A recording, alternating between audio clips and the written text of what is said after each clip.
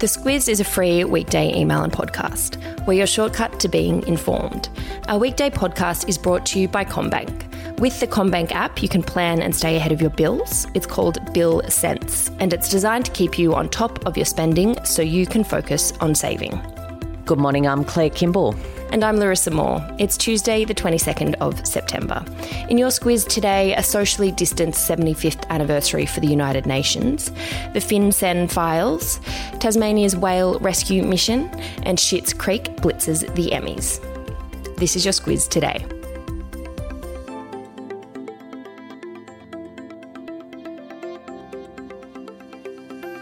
The 75th anniversary of the United Nations was an occasion that was meant to be marked by leaders in person in New York at this year's United Nations General Assembly.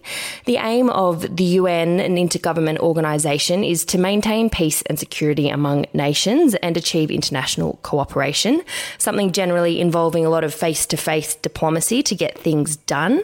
It's going to look and feel a little different this year, Claire. It's going to be basically another great big Zoom call, and of course that has really upset those diplomats who can't really do their job working from home.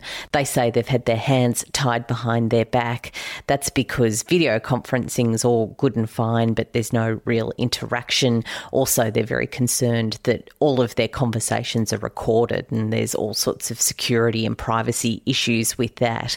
They say also that a lot of that magic happens with nods and winks on the side, where all sorts of very important conversations between nations aren't actually held in formal meetings. They're held via these connections that are made by people where they smooth over disagreements and progress matters of mutual interest. Of course, that can't happen over a Zoom call. There were a couple of big things that would have been on the agenda for this year if COVID-19 hadn't come to dominate so thoroughly. Topics like climate change and ongoing conflicts between nations. There were to be big climate change conferences this year, particularly in November. Also at last year's General Assembly, that emerging tussle between the United States and China was a big point of interest and a big point of concern.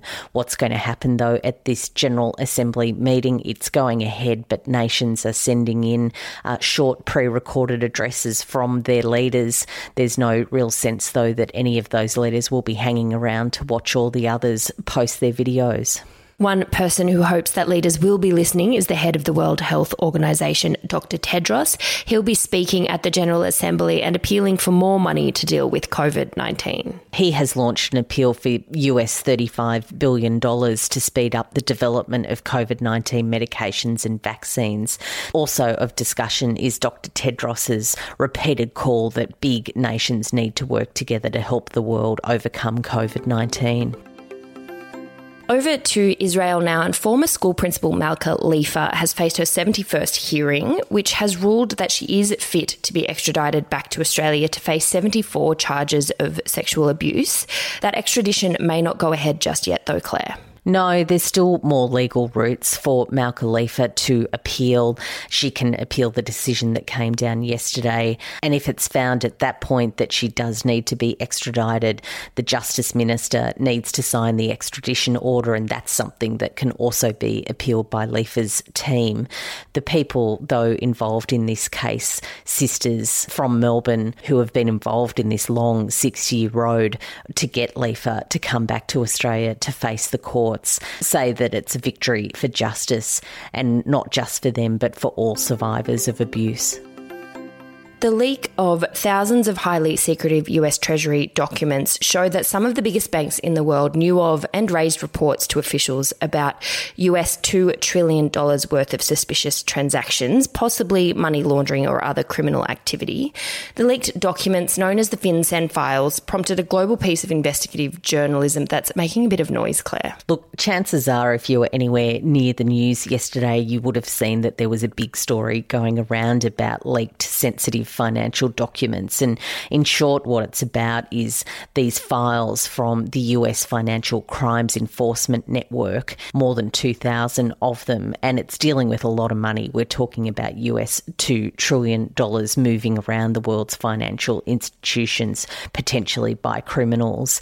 Australia isn't immune to that. It's thought that more than $174 million was involved in those documents. And of course, it comes down to big concerns that officials here have already flagged that there is an increase in suspicious transactions involving potentially terrorism, drugs, and many other dodgy and dangerous links.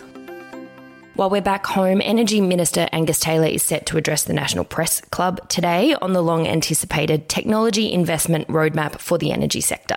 Look, what this is about is how exactly the government's going to spend its $18 billion on reducing emissions. Under the Turnbull government, there was a list of about 140 sorts of technologies that they were looking at helping through the National Energy Guarantee to lower emissions. But under this plan, there's plenty of reports about it this morning ahead of this lunch. It's been narrowed down to just 5 types of projects. Those 5 projects are hydrogen, energy storage, low-carbon steel and aluminium, carbon capture and storage, and soil carbon projects.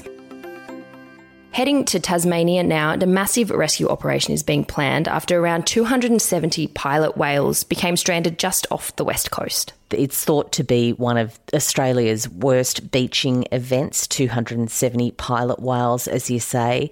At least 25 of those have already died, although people who were there say that they're not really sure how many might have perished because they're in water and the tide will start heading out today, and that's where they're hoping to be able to get the surviving whales off that sandbar and back into the open water.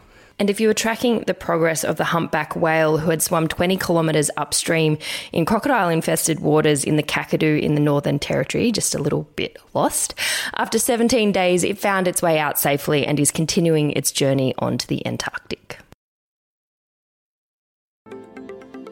It was back in May that magazine Tatler published an in-depth profile on Catherine, the Duchess of Cambridge. It made a swathe of claims that Kensington Palace took the unusual step of denying. Now publisher Condé Nast has been ordered to remove parts of the article. Look, I'm not judging squizzes, but when we posted the link to that original article in May, it was one of the most clicked links we'd had that month, and certainly there was a lot of interest about what the goss was on Princess Kate, particularly in the wake of the Sussexes quitting royal life. If you tapped into these sorts of things, you might remember that it was that article that talked about Kate feeling very exhausted and trapped. It also made comments about her mother being a terrible snob and that her sister Pippa was just a try-hard, was particularly nasty, and it was so out there that the palace took the unusual step of denying the claims, and the Cambridges then took legal steps. What's happened in a win for Kate is that big slabs of that article have now been taken down. It's still up online, but all of the offending pieces have been removed. If you didn't catch it the first time, there's a link to what's remaining of the article in the Squiz today, and I'll pop it in your episode notes as well. We flagged yesterday that the 2020 Emmys Awards were going to be a bit different this year as the show pulled together 130 live streams to showcase a socially distant ceremony. The verdict was it was a little weird, but it went off okay. As for the winners, Schitts Creek really blitzed it, Claire. It had a historic win. It took out all of the gongs in the comedy section for acting, for directing, for writing. A really amazing achievement. I'm, of course, a big fan of that show, and it was its last season. It sort of quietly bubbled away in the background for all these years and really came home with a bang. And of course, we've got a red carpet gallery, as much as a red carpet gallery as there was, some backyard gallery. Backyard red carpets. Lounge room carpets. Look, I'm impressed with anyone who decided to get dressed up when they were dialing it in from home. There were plenty who were a bit cash, but some people made a real effort. There was one actress I saw, she was in some fancy pyjamas, and I think that got my vote for best dressed. Absolutely.